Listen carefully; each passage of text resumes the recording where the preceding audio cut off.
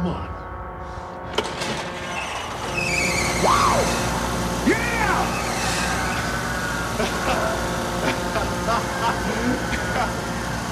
You did it! I knew you would! Great job! How much gas do we have in it? 10 minutes, tops. I know what I want to do with it.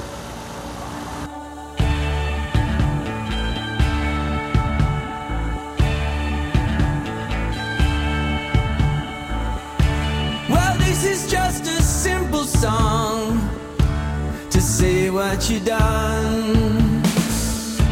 I told you about all those fears and the way they did run. You sure must be strong. And you feel like an ocean made warm by the sun. When I was All right. just 9 years old. Episode 77, as I am told. 77. Tell me where to turn. We have a faulty run sheet yet again. You know what? You should just leave the same number on there every one of them, and we'll just disregard it. Or at some point we just stop counting episode numbers. It doesn't really matter. No, not really. It's good to know though. It's impressive that. Well, impressive. It's surprising, as we've mentioned before, that it's gotten to this number. That we've reached 77. Yeah, we didn't know if we would get to 7 there for a while. Double figures was quite an achievement, and now we're about to triple shot this thing within the next 6 months. So yeah. So you got all three of us. Dave is very old school on the phone tonight. We can't even see his handsome face, but you can reach me on Twitter at Glenn3_11. And you can find me at Tommy2_0. And you can find me at PointBreak_Dave.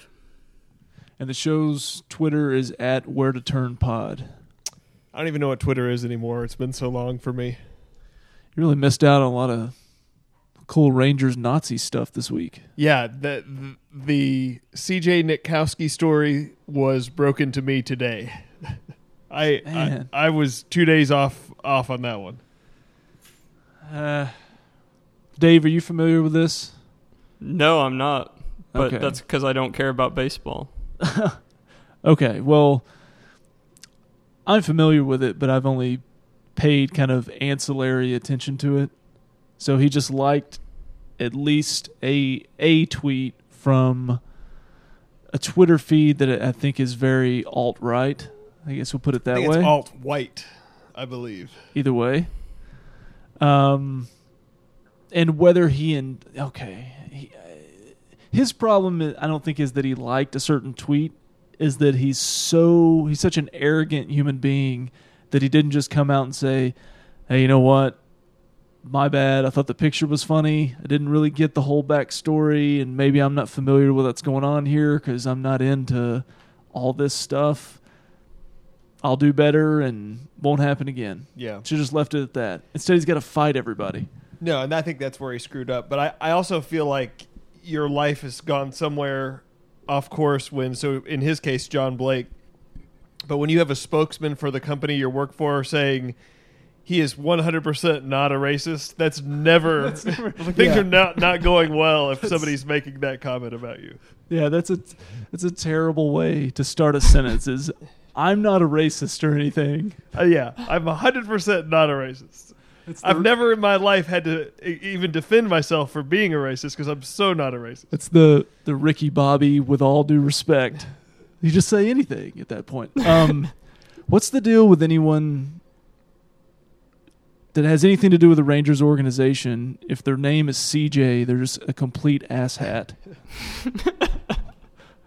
Why is that the case? Yeah, but the other CJ would have invented Twitter first before before getting fired for making poor judgment on Twitter. He would have driven his race car so fast around the world, made it spin Done backwards. like a Superman 2 and, kind of a situation. Yeah, I can't remember the whole. So the are whole you bit. familiar with this hand sign that the girl was supposedly throwing in? Well, it's the whole dumb game where you put the circle, try to get somebody to look at it. I don't know what that is. Is that on Twitter too? No, I think that's been around forever. But That was done like junior high, high school. Yeah. That was like one of those things that a lot of people did, and I just never participated. So explain it. Explain it to me, because I'm not doing a bit here. I have So the no whole idea. thing, I don't even know exactly what it is. If you hold your hand like this or like this, maybe it's like that. This But is really beneficial for podcasting. well, you're seeing it.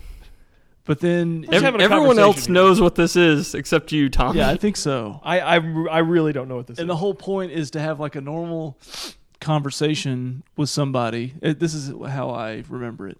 Like a normal conversation with somebody, but then you're like holding this somewhere, and the point is to get somebody to look at it. And then when it gets their attention, they look at it like you get to hit them in the arm or something like that. Oh, no, it's... Yeah, that's the way it is. So if that was a thing when you were in high school 58 years ago, Oh, middle school probably. why is the U.S. gold medal winning hockey team throwing that down during the team photo? I don't know. And It's kind of a funny bit considering that. It's is not it a funny. racist gesture? Because clearly it means something else too, but I don't Well, understand that either. It became that because Only white people did that joke? No, Only white people thought that was well, funny? there's probably some truth in that, but whatever this Twitter feed or whatever, I don't know if it's just them or if it's like the alt-right in general, have basically kind of co-opted this symbol to support their beliefs, their movement, etc. So was the hockey player in question intentionally doing that as a racist gesture? I don't believe so. So what's her defense then? Hey, I'm doing something that was kind of cool to do. Well, it probably doesn't. I mean, you don't even know what the symbol is or whatever. Like, I didn't know until 2 days ago that it had anything to do with white supremacy. Right, but the tweeted photo that he liked had a red circle drawn around her hand. But it so, was from the Twitter feed that posted it. correct. So the idea is they think it's funny because it's like Racist. a racist thing. Correct. But So- that's the tweet he liked. He didn't, because if you read the stories, it says, oh, he liked a photo of the U.S. hockey team. Well, he liked a photo of the U.S. hockey team with a red circle drawn on it of a racist hand gesture by a racist Twitter account that he followed that he said he didn't know was a racist Twitter account. Did he follow it before or Yes, after? he followed the account. He does not follow it now. He unfollowed it. But did he follow it after he liked it? Like he liked the picture and then followed, or he's been following? No, I think he had been following. That's the way I understood it. I don't feel like he's got real solid ground to stand on here. No. They already kicked one guy to the curb for a botched robbery. In fourth base. Whatever happened to that guy? What was that guy's name? Dave Stone? No. Dave Roberts? No. No. Doug? No. Slippy? I was going to say Dave Strader, but I don't. Man. Man, uncalled for. Yeah, No, but that's the name that's stuck in my head. that's not Ken Schrader. I'll think of it. Yeah, I'll think of it too. The henchman. But yeah, they got Whatever him happened out of to there. why would Josh Lewin have liked a racist tweet? No. And he was the best broadcaster the Rangers have ever had. And I say that while trampling on the grave of Mark Holtz. That Josh Lewin was the best we ever had, and Nolan in a power struggle ran him out, and we haven't really been the same since. Well, I think that tells you a lot about Nolan. I'm just saying. I'll just leave it at that. So while you're looking up the name of fourth base, So I'm about to Google botched robbery and see what happens. Oh, man, you think this is a red flag after the end of the episode last week where I mentioned a book that I was reading and I just bring up my Google searches and what's the most recent search? oh no, it says Eric Harris. Yeah, that's That was not the announcer's name. No, that's very troubling. So I'm gonna this figure this out. morning, I may have found love. Oh, yeah? Yeah. How many minutes? Mazel tov. Are you happy for me? We all deserve love. Dave Barnett. I knew it was Dave. knew it was Dave. I googled botched robbery Rangers, and it has the YouTube clip. Does it have the transcript? 46 seconds on air stroke. I think we might just play this later. Just save that for later. All right. This morning, you found love. yeah, I did. So this morning I woke up and I went for a nice run. Okay. Yeah, I did good. 3 miles. You time it? I always time it. I mean the run. Oh, that. Yeah. Averaged 8:59 mile. That's not terrible, right? I mean, it's not setting the world on fire, but It's pretty casual. it's moving. But you know, Yeah, I would consider like 9:30, 9:45 casual. 8:59 is getting. but a with it. morning run, you're not sprinting it out at the end. You're just. I sprinted it out at the very end. I wasn't sprinting it out the first mile. I was trying to I think you need to pick up that pace. find fourth base. What are the odds of that?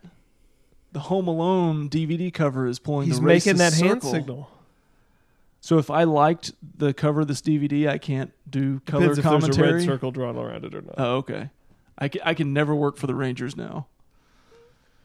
All right. Anyway, So I got back from my run and was pulled up my email, and I had an email from DirecTV. It said your bill is ready, and I clicked to see, and the bill was $65 more than it has been historically. Just a massive price increase.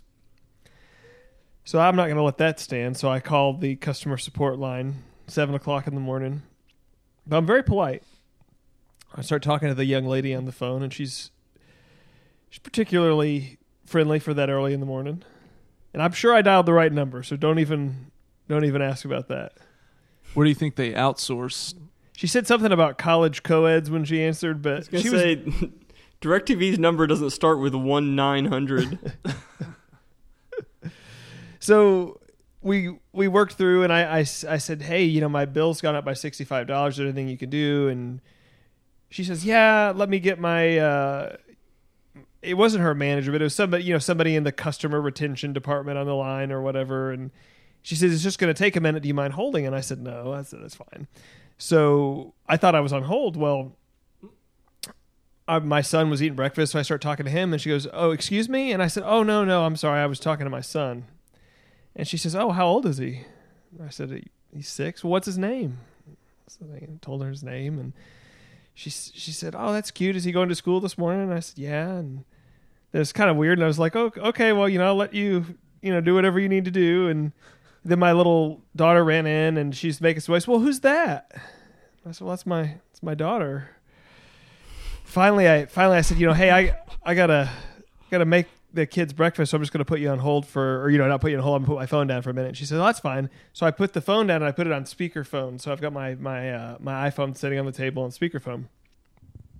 And we're all sitting down at the table to eat breakfast. Wife's there, kids there. She comes back on the line. Tell me if you've ever had a customer support service person say this to you on a 1-800 number, not a 1-900 number. She came back on and she said, Tommy, I love you. That was her next line. And my wife, boy, she perked up fast. And she said, what did she just say? And I said, I think she said that she loved me. And my son was dying laughing, and she said, you've been so great to be patient for 15 minutes, but I've got great news. We're going to be able to reduce your bill down to $86 a month. And I said, I love you too. Did you really? $86 a month for all the channels. That's a pretty good deal, right? But is that not the most bizarre thing to have somebody fire that out? Pretty good. Yeah. Well, my wife's been very suspicious of my activity since then. Well, $86. That's a pretty good deal. I mean, some charge like $600 at a time. Wow. Yes. Well, we're all happy for you, Tommy. Thank you. Yeah, you're doing great.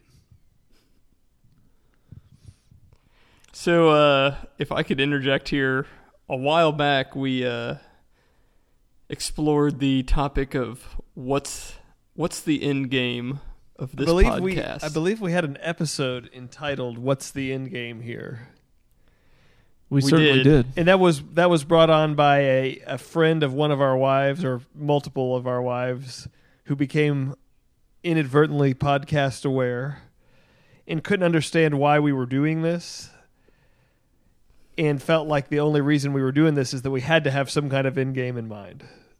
That we were clearly trying to get jobs in radio, to monetize the podcast, something we couldn't possibly just be doing this for fun. Boy, has that been proven false.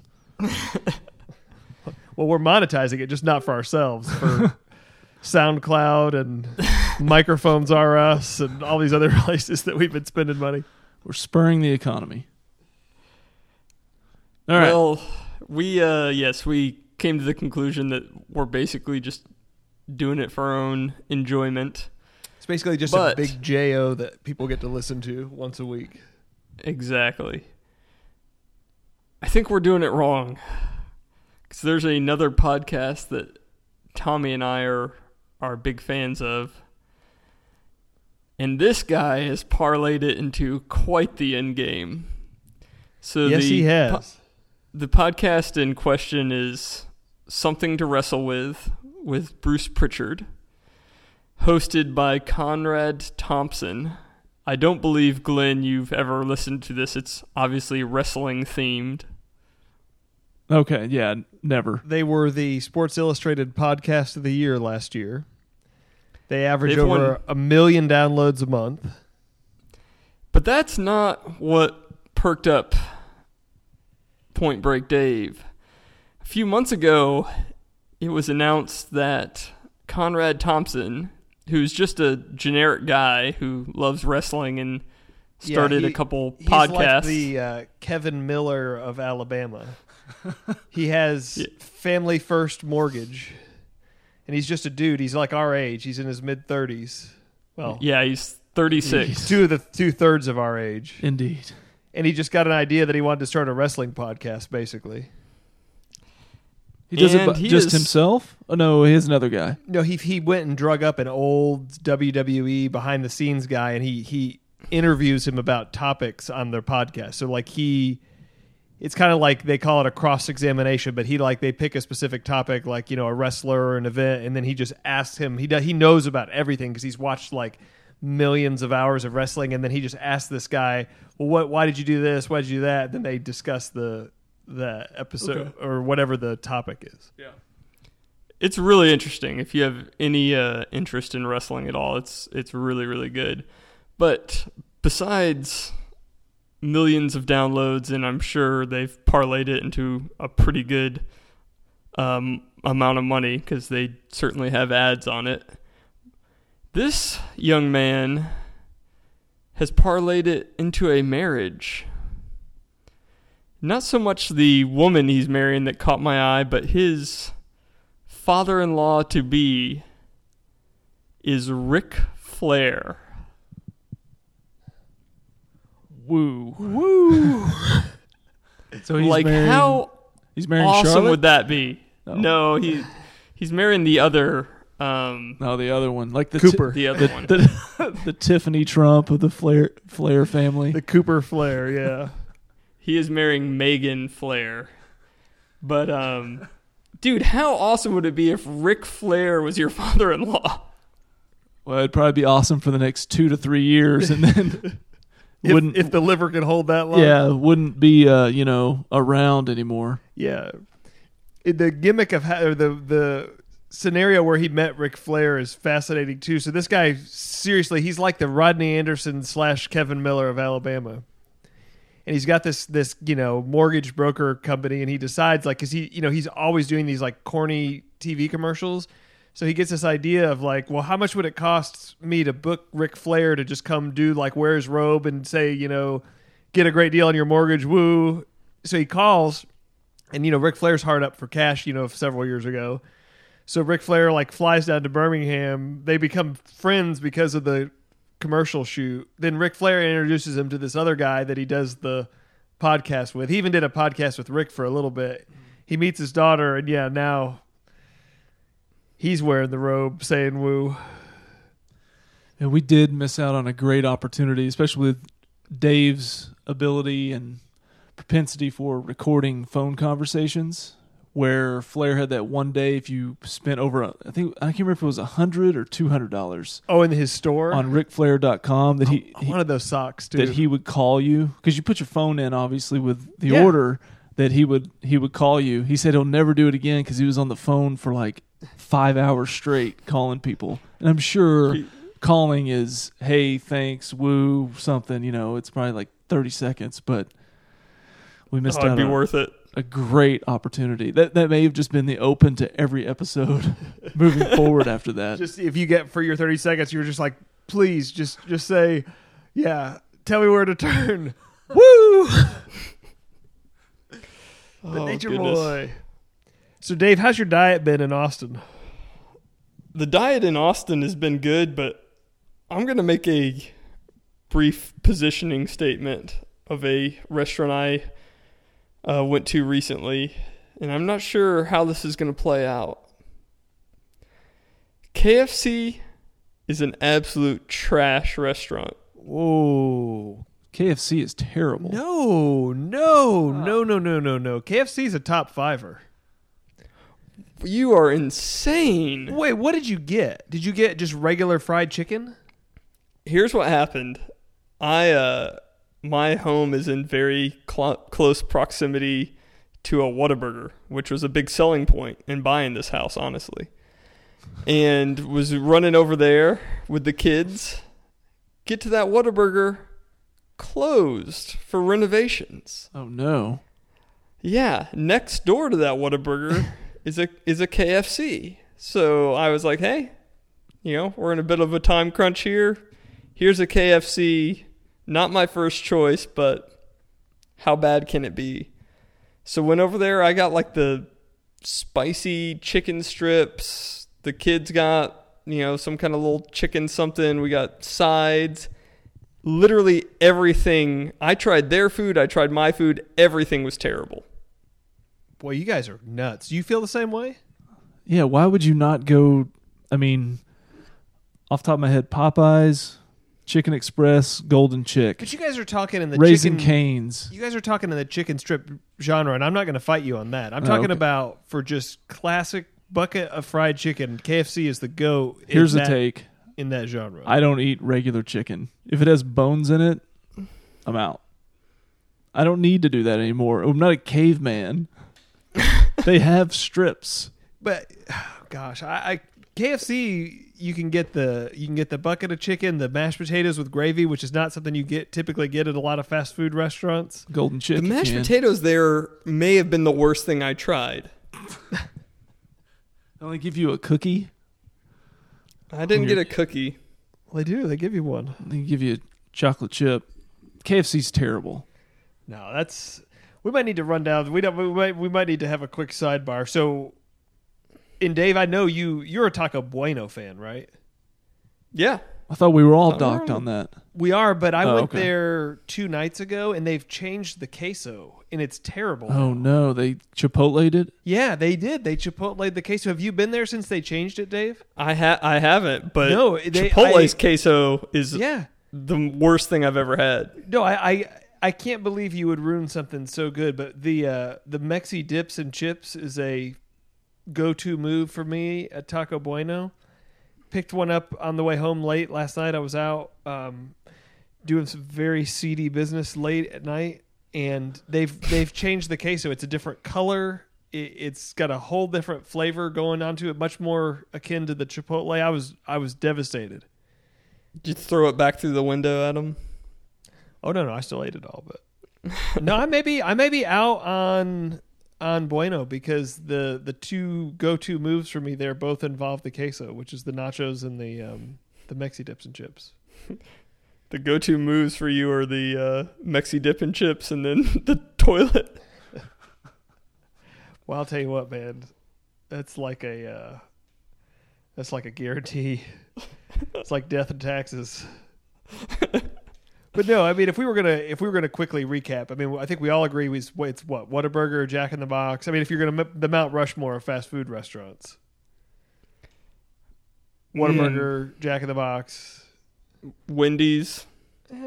perhaps. See, I'm mixed on Wendy's. Wendy's, but I get the same thing every time. So it's great, but I'm only going there for one of the combos. I don't really eat the square pattied burger there. You get the chicken? Spicy chicken Yeah, sandwich. the spicy chicken's good. The burgers aren't bad. They've Not kind of messed. terrible. They've kind of messed the fries up there too. Honestly, Yeah, they did.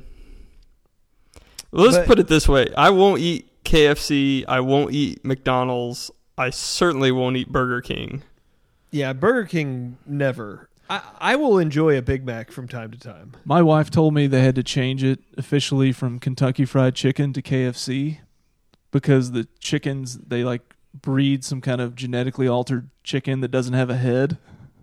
So it's not like a living. If you're, if Is you, that if you- real? this is the same guy who reads Waco conspiracy sites is gonna sit here and tell us that. I'm going to look up no-headed chicken. Well, chicken without a head is the episode title, so at least we've got that squared away. Dave, did you have anything else about fast food? No, that was pretty much it. But I will tell you this because we talked about your most recent webpage you had open on your phone. Yes. I was writing a note and didn't get to interject this, but so a couple days ago I was at church talking Okay. to some people. Pulled up the phone to look something up we were talking about, and the open tab was videos of the real David Koresh playing All guitar right. and singing. There you go. He said, "Hey, you know, And, we might need to broaden our horizons." This guy had a lot of interesting things to say. But yeah, and that kind of cracked me up. The guy was looking at it, he's like, "Is that David Koresh?" I was like, "Sure is." You just said, "Clear eyes, full hearts." That's right. Hey, you know who would love to see and be able to go into an open Whataburger? Dave Strader. Still, Gary. the Branch Davidians would like to. Oh yeah. So let's Sure talk would. Waco episode 5, which was as we've been doing for the last. It was entitled like our last 26 and a half minutes, Stalling for Time. But he wasn't really stalling for time. He was just waiting for a word from God. Well, that's what is what he's been doing for 5 weeks. But I mean, that's not stalling. He's just waiting for the word from on high. That's all. I think it was titled that for the negotiators were trying to stall. So well, Wait, Stalling for Time was the name of his book, Gary's book. That's right. this is a very Gary intensive episode too. Yes.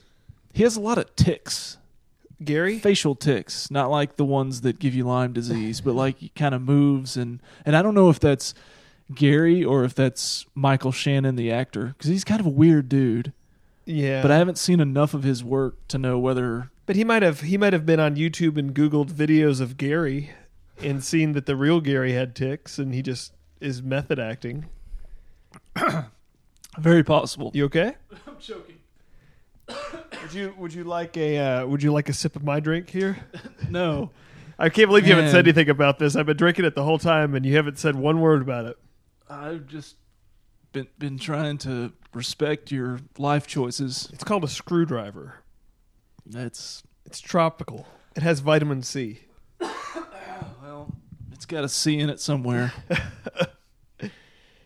What I liked the most about this episode is that it started by saying day 9 and my wife was immediately like, "See, I told you they were going to show every day." But they're going to have to cram a lot of days in the next I was like, episode. they're not going to show every day. No, did it show what day we got to? Because I felt like we Well, progressed quite a bit. I've got a whole comedy set about continuity between days 9 and 12 if you'd like. I don't know. Proceed. The show immediately starts by saying day 9. And that was the next day after the milk exchange took place. And they cut the power. They cut the power on day 9. And continuity issue 1 is the milk immediately went bad. And I'm not talking about like, oh, it's warm, we shouldn't drink it. Like it was like chunky, they're dumping it down the sink. And milk doesn't go bad in 2 or 3 hours of being out of the fridge to that extent. No. It wasn't out in the That's a good sun. point. Yeah. So, yeah, huge issue there. But it's Oh, also Waco. For all we know, it could be like 130 degrees out there. In February.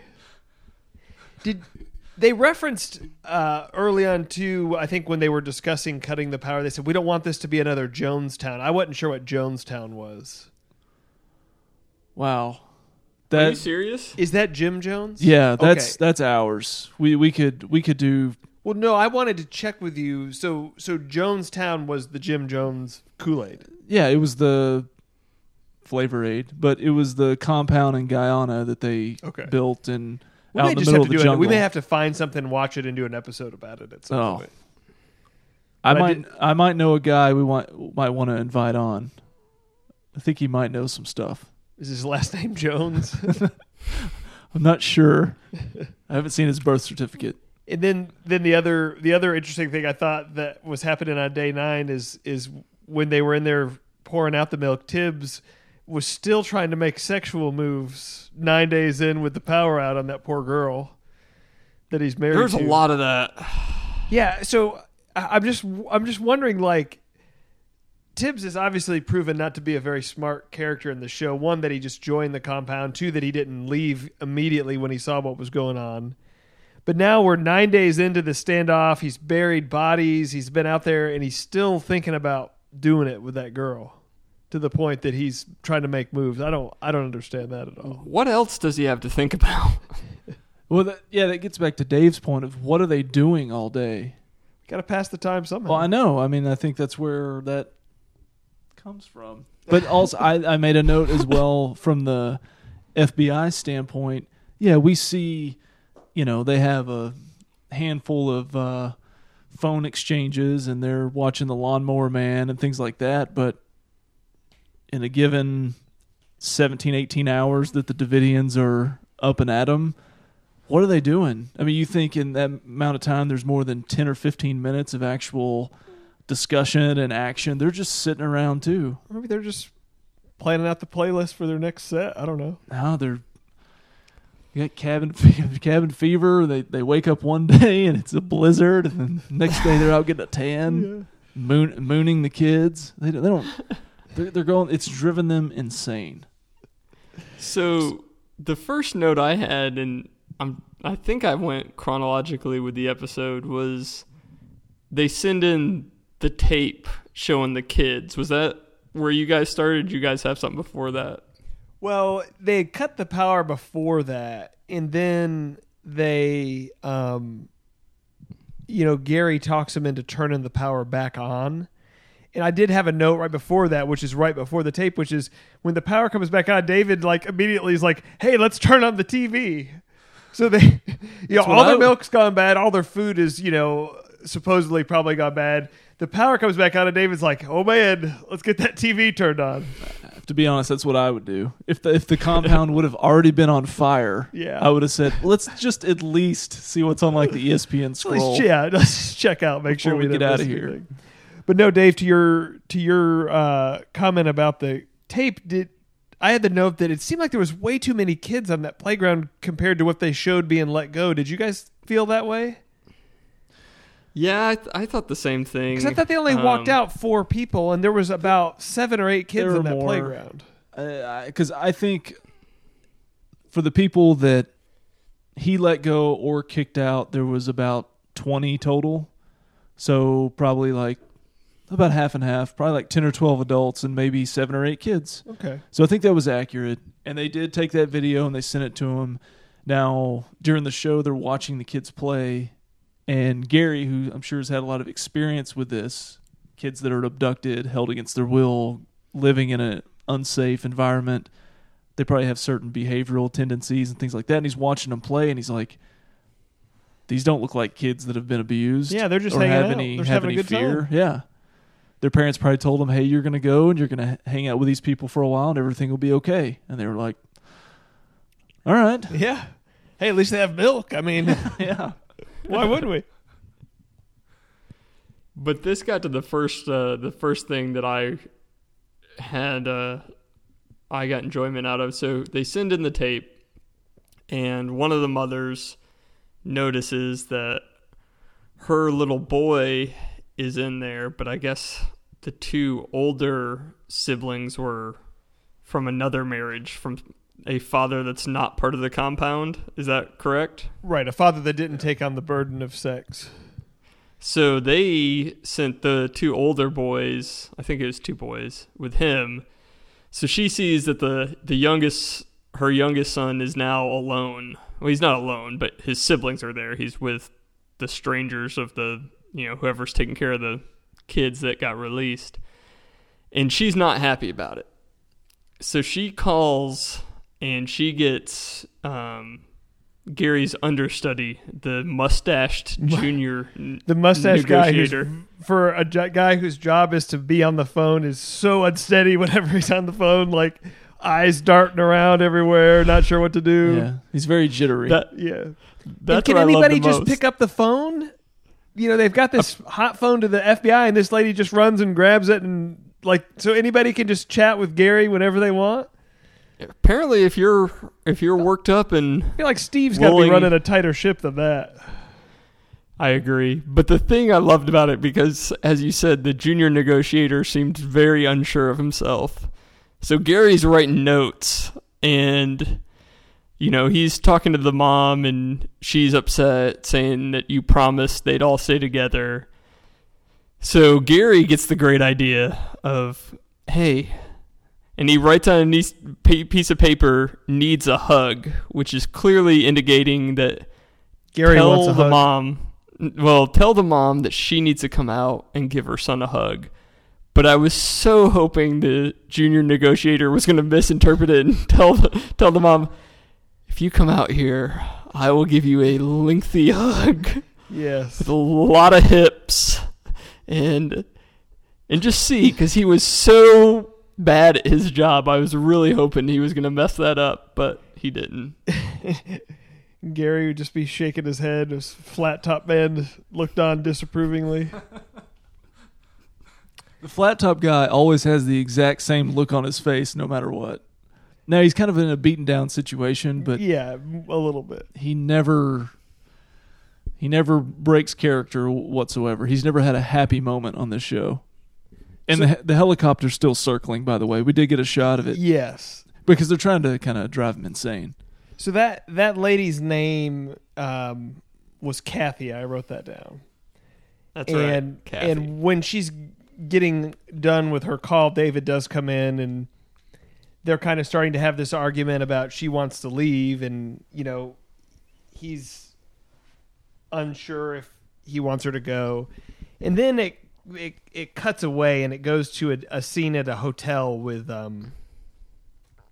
Tibbs' mom and David's mom. And I'm going to come back to that in a second. Well, then after that scene's over, it says day 12. So it was day 9, and now it says day 12. Well, then it goes back to the compound, and Kathy and David are still having the same argument that they were having 3 days ago, now on day 12, that they were having on day 9. And I don't think that the weather was totally different, too. It's a So- tough thing. She is talking to David about the situation with her kid. She didn't leave, though, because he basically guilts her into about even thinking about leaving. But she didn't leave. She stayed, right? No, she left because he kicked her out with the crazy beard man. Yeah, okay. Who was pretty much their number one sniper in the shootout. He was the but- number one cop. But apparently, The number one non-cop. Yeah, he got narked out for drinking Yeah, because that's there was that right. bottle of whiskey in the fridge, and he gets sent So- packing with her. Which I That would was- put up with a little drinking for that guy's gun no kidding. skills. Whiskey in the fridge? Am I missing Yeah, something? in the walk-in fridge, there was a bottle in there that that David's wife that Dave thinks is hot. Yeah, she is. She found that when she was in the fridge at some point. She just kind of pulled it out and kind of looked at it, and you were wondering, like, well, is she drinking it or what? But apparently, Oh, I Well, it missed was that. right after he walked out. But here's yeah, the question. Beard Man was drinking it. Where does Beard Man, why, where did the bottle of Knob Creek come from? And secondly, why, it's whiskey. It doesn't need to be refrigerated. That was Couldn't he my hide question. it in his room? Yeah, in fact, it's probably better not refrigerated. You know, what he Yeah. should have done I'm sure they have a ton of Bibles. You could have done the cut out the shape of the Knob Creek bottle in the Bible and just Done the Bible flask. yeah, Would have been appropriate for the situation. could have gotten away with that. That's one thing they're really not hitting on is the people that are getting kicked out or coming out. I mean, a lot, if not all of them, were detained, I believe, and did some Yeah. jail time. Like on the news they're- broadcast, there was it was a throwaway line, but it was like all cult members have been arrested. Okay, That came out of the because Beard combat. Man's going to stand out. You know, for the people that went in there that survived, they're going to say, "Yeah, that's the guy who shot Tom and Dale." In fact, if I'm coming out at a later time and I get detained, I'm gonna probably roll big time on that guy and say, yeah, I didn't have a gun. Yeah. He shot everybody. Beard Man doesn't think he may have been like, "Hey, can I have like 10 minutes to shave my beard?" It's kind of a He's a little bit identifiable there. Yeah, a They're little saying bit. like, well, who's the guy that was shooting everybody? Oh, the guy with the huge beard. That's who it was. I forgot. thanks for keeping that. We didn't take any pics while we were in there. We also didn't arrest anyone. Quickly going back to the interaction between Tibbs' mom and David's mom at the hotel, I have two continuity issues with that. Well, one is Tibbs' mom is standing at the door and it's pouring rain, like it's raining on her head while she's standing at the door. But if you look beyond her in the background, it's clearly like the sunniest day of all time, and they're just dumping water down onto the set to make it look like it was raining. But they didn't do any kind of color correction on the sky behind them. It's the Paramount Network, man. It's not HBO. And then the other issue, and this is one that they could have corrected because this wouldn't have cost them any money, I don't think. Maybe a little bit extra in makeup. How old do we think Koresh is? Well, I mean, I know how old he is, but Oh, how old is he? take a guess. What would be for what he proclaims? What's the perfect age for him to be? 33? Bingo. Oh my gosh. So David's mom, as she's having this bonding moment with Tibbs, says, yeah, I had David when I was 16. Mm-hmm. So that would make her 49 Yeah. right now. She looks like she's 70. She looks terrible. She's an old Yeah, woman. she does. She's not 49 years old. That offends It's not looking good. Could have probably done a little something with the makeup. Yeah, you're onto something there. So after the crazy beard man is arrested, and believe me, if you're a Friday Night Lights fan like I am, there's a lot of irony in Tim Riggins kicking somebody out for drinking. This is a guy who drank in every scene of every season, including in the locker room, including on the field.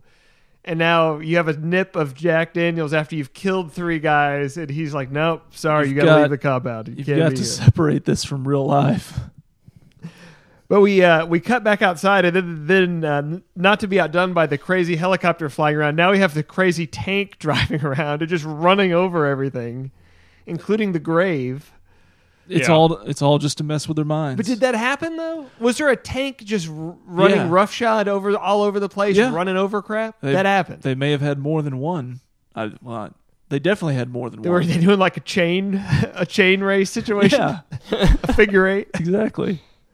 Did y'all notice that the fake Norm was still doing his Normathon? He was. We had some more shots of just At a- various times of the day. At another awkward time of the day. They just run that show 24/7. And You know, that guy originally, when they standoff first started and they thought it'd, be over in 6 hours, he's like, you stay with me. I'm going as long as this thing goes. It's your show, folks. We're taking calls. We're Donnie Nelson's going to be here in a few minutes.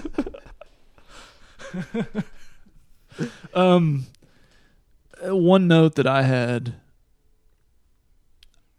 To say the FBI is not on the same page would be about the most drastic understatement that you could ever make. Like they have like at least 3 people in or pseudo in charge, and they all have completely separate, divergent plans. Gary had a very different page. Oh, there's no doubt, but it didn't Well, that work. head guy is just wasting Gary's time.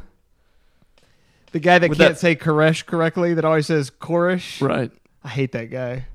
Yeah, he's got a very punchable face. Yes, he's a very, very aggravating character. Looks like very much how did you possibly get this job type of look to him. Did you guys notice when the tank was out driving around crazy that the Asian sniper's still on the case? That guy hasn't moved in 12 days. He's still in the exact same spot, ready to drop anything that moves once he gets the okay in his headset.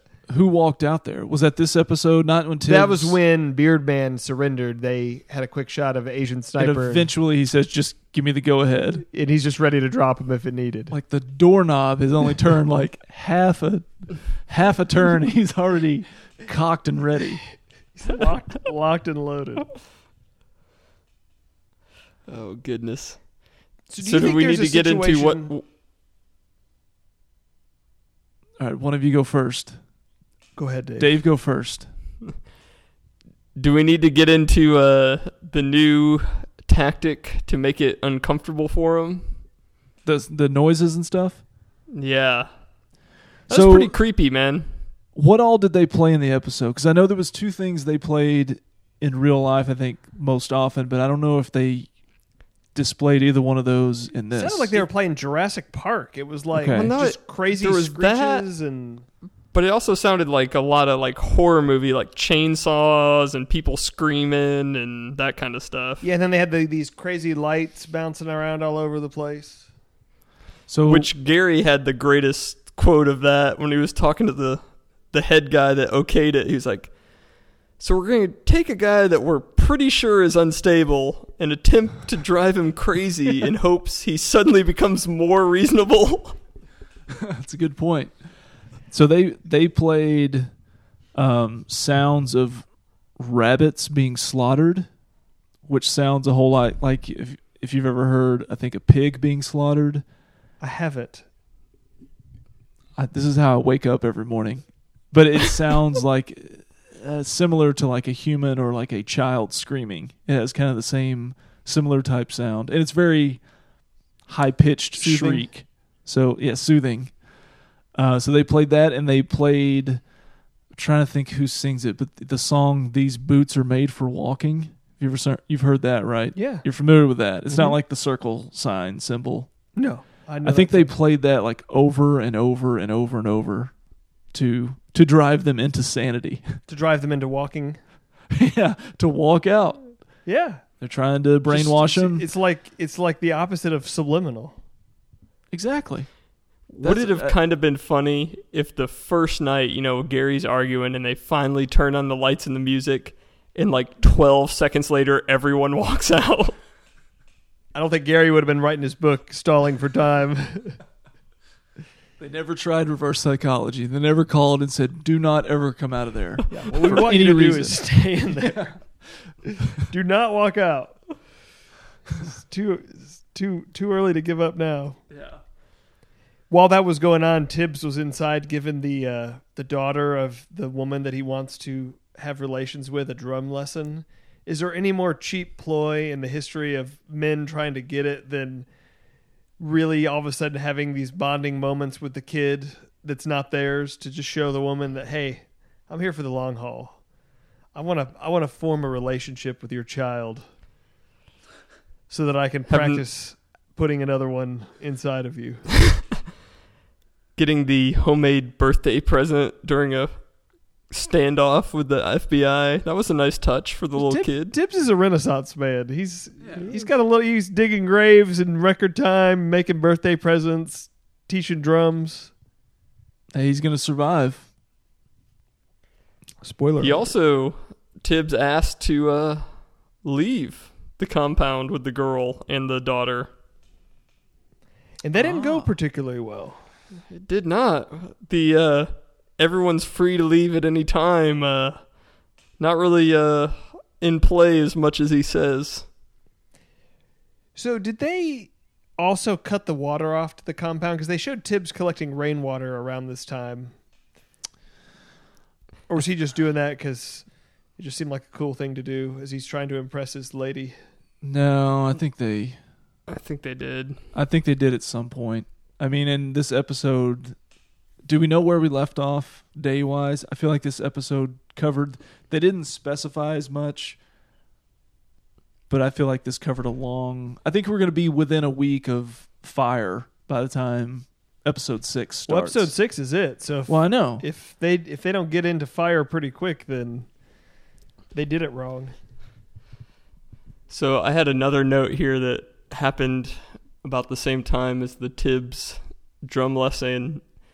So I guess the power, was it still out? Yeah, I think it was still out.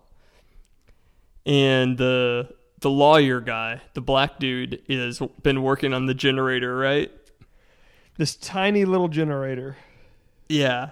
And Steve walks in and he's got, it's all apart. It's not running. There's tools everywhere. And Steve walks in and is like, hey, so did you get the generator working? It's like, no. I think Steve was clearly trolling him at that point. Steve didn't have a whole lot going on. Oh, man. He's clearly not guarding the phone. From a positive note. I remember this. He walks in, the guy's, exactly, there's tools everywhere. If it was working, why wouldn't the guy be running it? Exactly. Why would you fix something? He's trying to take it apart again. And then just stand there and look at it. But then Steve kind of walks over there, and then he does what I do when like somebody's trying to fix something or whatever. He kind of sits down, gets on the floor, and he's like, yeah, let me take a look at this thing. It does the most generic kind of just lifts the handle and maybe flips a button. He knows he's not going to do anything. Like, man, I don't know. You're right. We can't figure this out. You think you wanted to call Steve's bluff there and say, okay, pal. That's where you're just playing you do that, and the other guy goes, hey, man, don't worry about it. I can take care of it. And you're like, all right, well, hey, if you need any help, I'll be in here whenever they get the TV working again. So we eventually do get the generator working, though. We do. In between the generator repair scene, Tibbs makes a video to send out to his mom. And it feels very ISIS because he's standing in front of this flag and he's like, hey, I really want to be here. Everything's okay. It was like the precursor to ISIS videos. I almost wonder if like some young ISIS recruits are watching that video back in the 90s and like, hey, I like this guy's style, this Tibbs standing in front of this flag. Like we need to emulate this one day. Anyone do a lot of Google image searching of Branch Davidian flags like I did after that? Well, I was going to ask because I have no idea. That is their flag?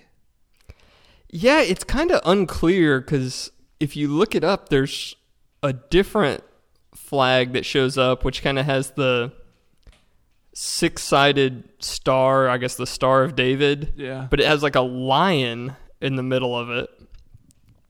And then, but the one they keep showing in the one they keep showing in the show is, I thought it was the same thing, but instead of calling it a six-sided star with a snake, they call it a snake with 6 wings. Is that a Revelation thing? Well, then they have, like, if you notice, because it's kind of like blue, but it has a diagonal line, and then it's white underneath. On that line, there's 7 red seals.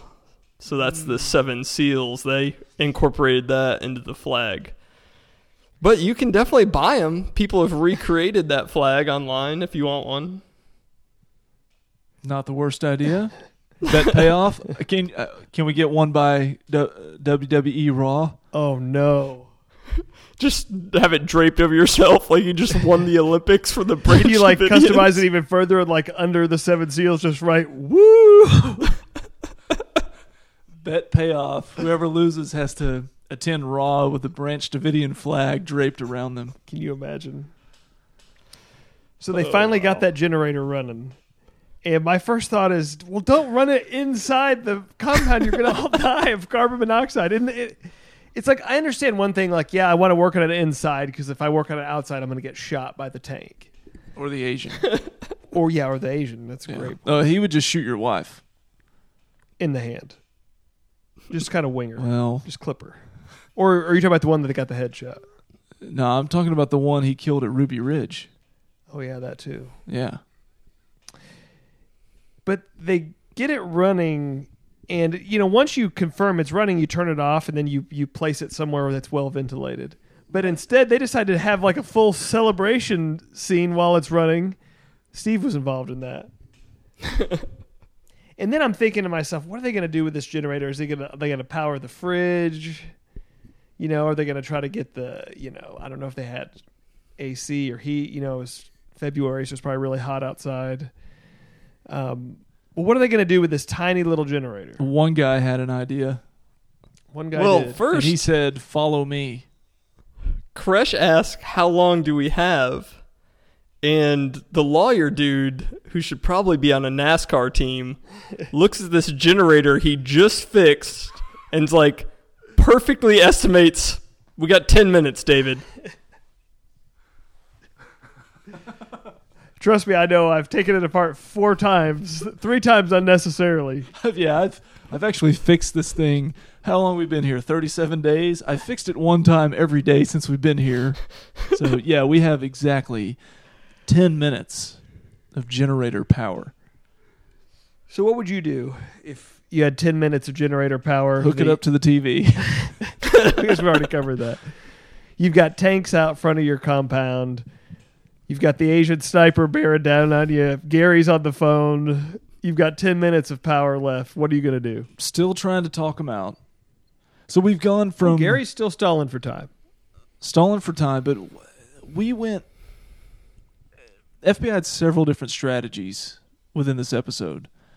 They crush all their stuff with tanks, but they give them their power back. They're nice to them, but they're playing rabbits getting mutilated all night with strobe lights. Still going. disturbed after you said that. I mean, they're just everywhere in their tactics. But obviously, at this point, they're still throwing some noise at the compound. But Koresh comes up with an idea to combat that. What do you think about that? There's no way that really happened, right? I don't think it happened in the way that they portrayed it. From what I've read, they did hook up. I don't know if they kept it in the main, what their sanctuary is, where they have all the Marshall stacks. Where all the stacks are. And I mean, half the windows and walls are kind of shot out anyway. You could probably turn it up to 11 and get the noise outside. So you got to turn it up loud enough to overcome the noise of the generator. Oh, yeah. So I don't know if they projected it from there, or if they did it the way it was portrayed up in one of the upstairs dorm windows as he's the solo shot. Yeah, as Koresh is like reenacting a Bon Jovi video from 1986. How great was that scene, though? What was that song? I don't know. I imagine... It seems like he was freestyling it, but I don't know. I feel like everyone's going to get to hear it here in about 5 minutes, but I can't remember. It was something that, whether they made it up for the show or it was written by Vernon Howell, also known as David Koresh. I think it was one of his works. But here's another question. They had to do it for the show, but he's playing this. It seemed like once they could hear the music and they're like, what is that? They immediately put the spotlight on him, like he's just walked out on stage. And that just makes him sell it even more with the guitar moves. As he's now on center stage, at least until the generator runs out of gas. Tibbs is playing drums. Well, yeah, but that's how they met originally. Tibbs was the on-call percussionist when he needed him. Did they have anybody playing bass? No, I mean they had other people, but I'm trying to remember who else was in the band. But they had other people playing. This wasn't just a Tibbs, and they weren't doing a 2-piece thing here. Yeah, he may have been stripped down, back working on the generator. But making sure it'd stay running. And of course, I mean, this is by far the best end of an episode they've had. But you kind of wonder, like, yeah, that was cool. So when he ends the song and the generator goes out, do they just kind of look at each other and like, yeah, all right, we're still stuck in here with no power and a bunch of guns aimed at us. It's like, so did we win? Did we just win? Yeah, the FBI just starts loading the stuff up in the trailer. Like, well, we're done. Can't top that. So I think where they're, we talked about last week or the week before, kind of viewership and ratings, which I don't care. If we are It's been great. If we're the only 3 people watching this, that's fine with me. Why don't well, and the 6 people that listen, Right. But from a critical standpoint, I feel like it's gotten a lot of good reviews. But whether it's like a TV critic or just generic person, I feel like the main criticism I've seen has been they've made the Branch Davidians a little too human, Right, and a too little sympathetic. too sympathetic. I agree. We need a little bit, yes, because they are human and they have children in there that are innocent, but maybe a little too much. Right, and we just don't want to lose fact to the sight that this guy was nuts and doing a lot of really bad things with young underage girls. But they somehow have managed to almost make that out to be sweet in a way in the show. Well, it's because it's Riggins, but... Well. So Go ahead, one quick cleanup. When Steve finds the phone. Oh, the cell phone. Oh, yeah. Was it a cell phone or was it just a remote phone? It had to be a cell phone because... It's 1993. Yeah. Because he said That's what something I'm about the wondering. battery going dead. Well, I mean, if it's a But those wireless that remote hadn't been phones- charged. Yeah, but My- they would have to have power somewhere for it to work, though, right? Yeah, my have a- question was They have a if it phone was line. like the remote phones we had back pre-cell phone, it has to be near a base somewhere, and he kind of like found it in like a drawer of junk, like, oh wow, like here's a phone. I was thinking that was just a really old school cell phone, but maybe 93 was too early for that. I think you'd have to have the bag phone. You ever seen those? So has Dave uncovered more continuity problems? Because Phone if it aspect. was one of those wireless phones, I'm trying to remember. So the phone line has its own power, so it would work if the power was off. But the base that would It has to be would close enough communicate to it. would have to be plugged in, though. I believe. Yeah. right? And it'd have to probably be in that room too. Interesting. Did Tommy? We talked a couple days ago, and I told you there was a big article about the raid itself on Dallas News. Did you happen to read that? No. So there's a few things from that. We're kind of going backwards, obviously, here. But it was written very much from people with the ATF that were interviewed now.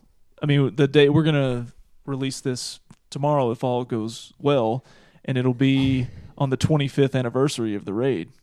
Did you know that? No, I didn't. So it will be. So that's why this article was coming out. But so it was agents from the ATF, and they were talking about how very much looking after the fact that they shouldn't have gone. The element of surprise was the whole thing, and they had lost that for several reasons that we've already, laid out here. Their whole plan was they had been watching them enough that they had some inside information that at a certain time of the day, I believe it was 10 in the morning, all the men seemed to gather in a certain part in or out of the compound to kind of like a daily chore type of thing. And the women and children, The daily viewing of Lawnmower Man. yes.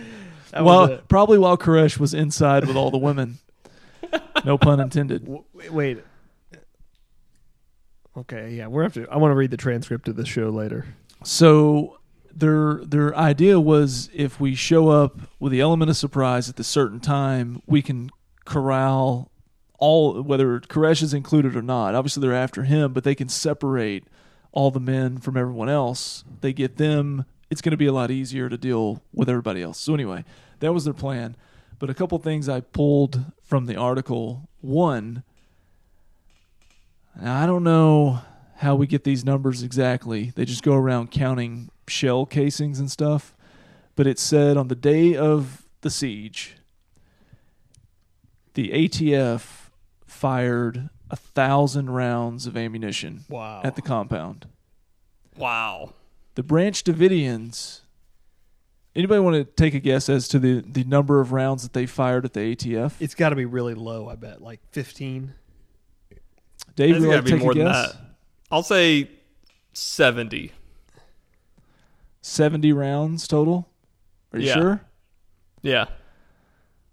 Now, unless I had a stroke, much like Dave Barnett, as I read this article, I read it that they fired 11,000 rounds of ammunition at the ATF. Oh my God. And one of the agents that was interviewed talked about how, okay, so the Branch Davidian story when it started is kind of what it was on the show, going back to the being maybe too sympathetic or whatever. Koresh walks out, says, "There's women and children in here." It's a pretty good voice. And then it starts 8:40. And then it starts the ATF. Their version is that they were pulling up. He came out on the porch, walked out the door, just glared at them. And as they're getting out of those trailers, he just turned around and just yelled that the police are here and shut the door. And then the gunfight was on. And that there was one guy who I think he had been shot in the leg, and like it shattered whether his knee or like the bottom part of his leg, like the bottom leg bone, whatever it's called, tibia, fibula, one of them. Couldn't really work. Couldn't really move. So he crawled underneath one of those trailers just to get out of the way. But he could see up in the upper level of the compound, there was a kid with like a .22 who could see him, was just firing repeatedly at him, trying to pick him off under the trailer. So he's out of the main line of fire, and there's just a kid with a .22 just trying to get him. So I don't know if that number is completely accurate. I don't know how we... That definitely changes the nature of that first day, because it sure looked like on the show it was all... If that's accurate. One-sided. If that's accurate. I don't know that it is. It also talked a little more about the press and how they gave it away, and that there were several media outlets, reporters or cameramen or both on the site, and it had a picture of, I think this was right after the gunfire had ceased, but if somebody took a picture, there was like 6 of these media members all laying down face down in a ditch, trying to stay out of not get shot, essentially. So they were that close. And there was ATF guys that said, yeah, they're in the middle of this whole thing, and like they turn around to reposition, and there's a guy like with a camera just hanging out. They're telling reporters to get out of there. Wouldn't have had to ask me twice. Yeah. So that's what happens when you call it Project Showtime. Operation Showtime. Operation Showtime, that's right. And they talked about, it referenced how they got tipped off by, I can't remember if it was actually a mailman or not, because that's how they portrayed it on the show. Right. A mailman that was also a member. Yeah, it was a postal worker. That might have been the case, because the other thing was how the ATF got tipped off to them was way in advance. It wasn't just a few weeks beforehand like this kind of portrayed. Right, not that they were licking their wounds from Ruby Ridge and then they get another tip and they just run off on it. They had, I think it was more than a year. No, and I think they undersold the inside informant work that they had going too. I feel like that was a... Because there was I think it was a UPS guy that was making a delivery, and there was like a box he was delivering that had grenades in it, and the box had kind of come open, and like a grenade just falls out and is like rolling back and forth in the UPS truck, and he's having an OS moment as he's getting shake steering wheel going down FM 740, and he tipped off the authorities, and that's how they... one of the many reasons they were on the radar. So, one episode to go. One to go. We're in the big one. Home stretch. This is the one. This is going to be the hottest one yet, I think. Sorry, I've been planning that one the whole episode. No, that's good. That's good. It's going to be... I think it's going to be kind of a tough watch. Yeah, the even just seeing from the previews with the kids in there, man, it's going to be hard to watch, but that's what happened. So, I mean, this is not... We knew how this would end. We've had 6 episodes to prepare. Dave has he's had his fingers crossed for all the kids come out on the go-karts that live happily ever after, but that's not how this ends. Unfortunately, no. 2 weeks from now, 2-year anniversary, so we might have to do something. Might have to have a special guest. We'll have to do something special, but then we'll package sometime down the road in March almost said Columbine because I've got it on the brain. Waco Conspiracy Talk. That's its own episode. I've been in a cave for 40 days. Only a spark to light my way. I wanna give out, I wanna give in. This is our crime.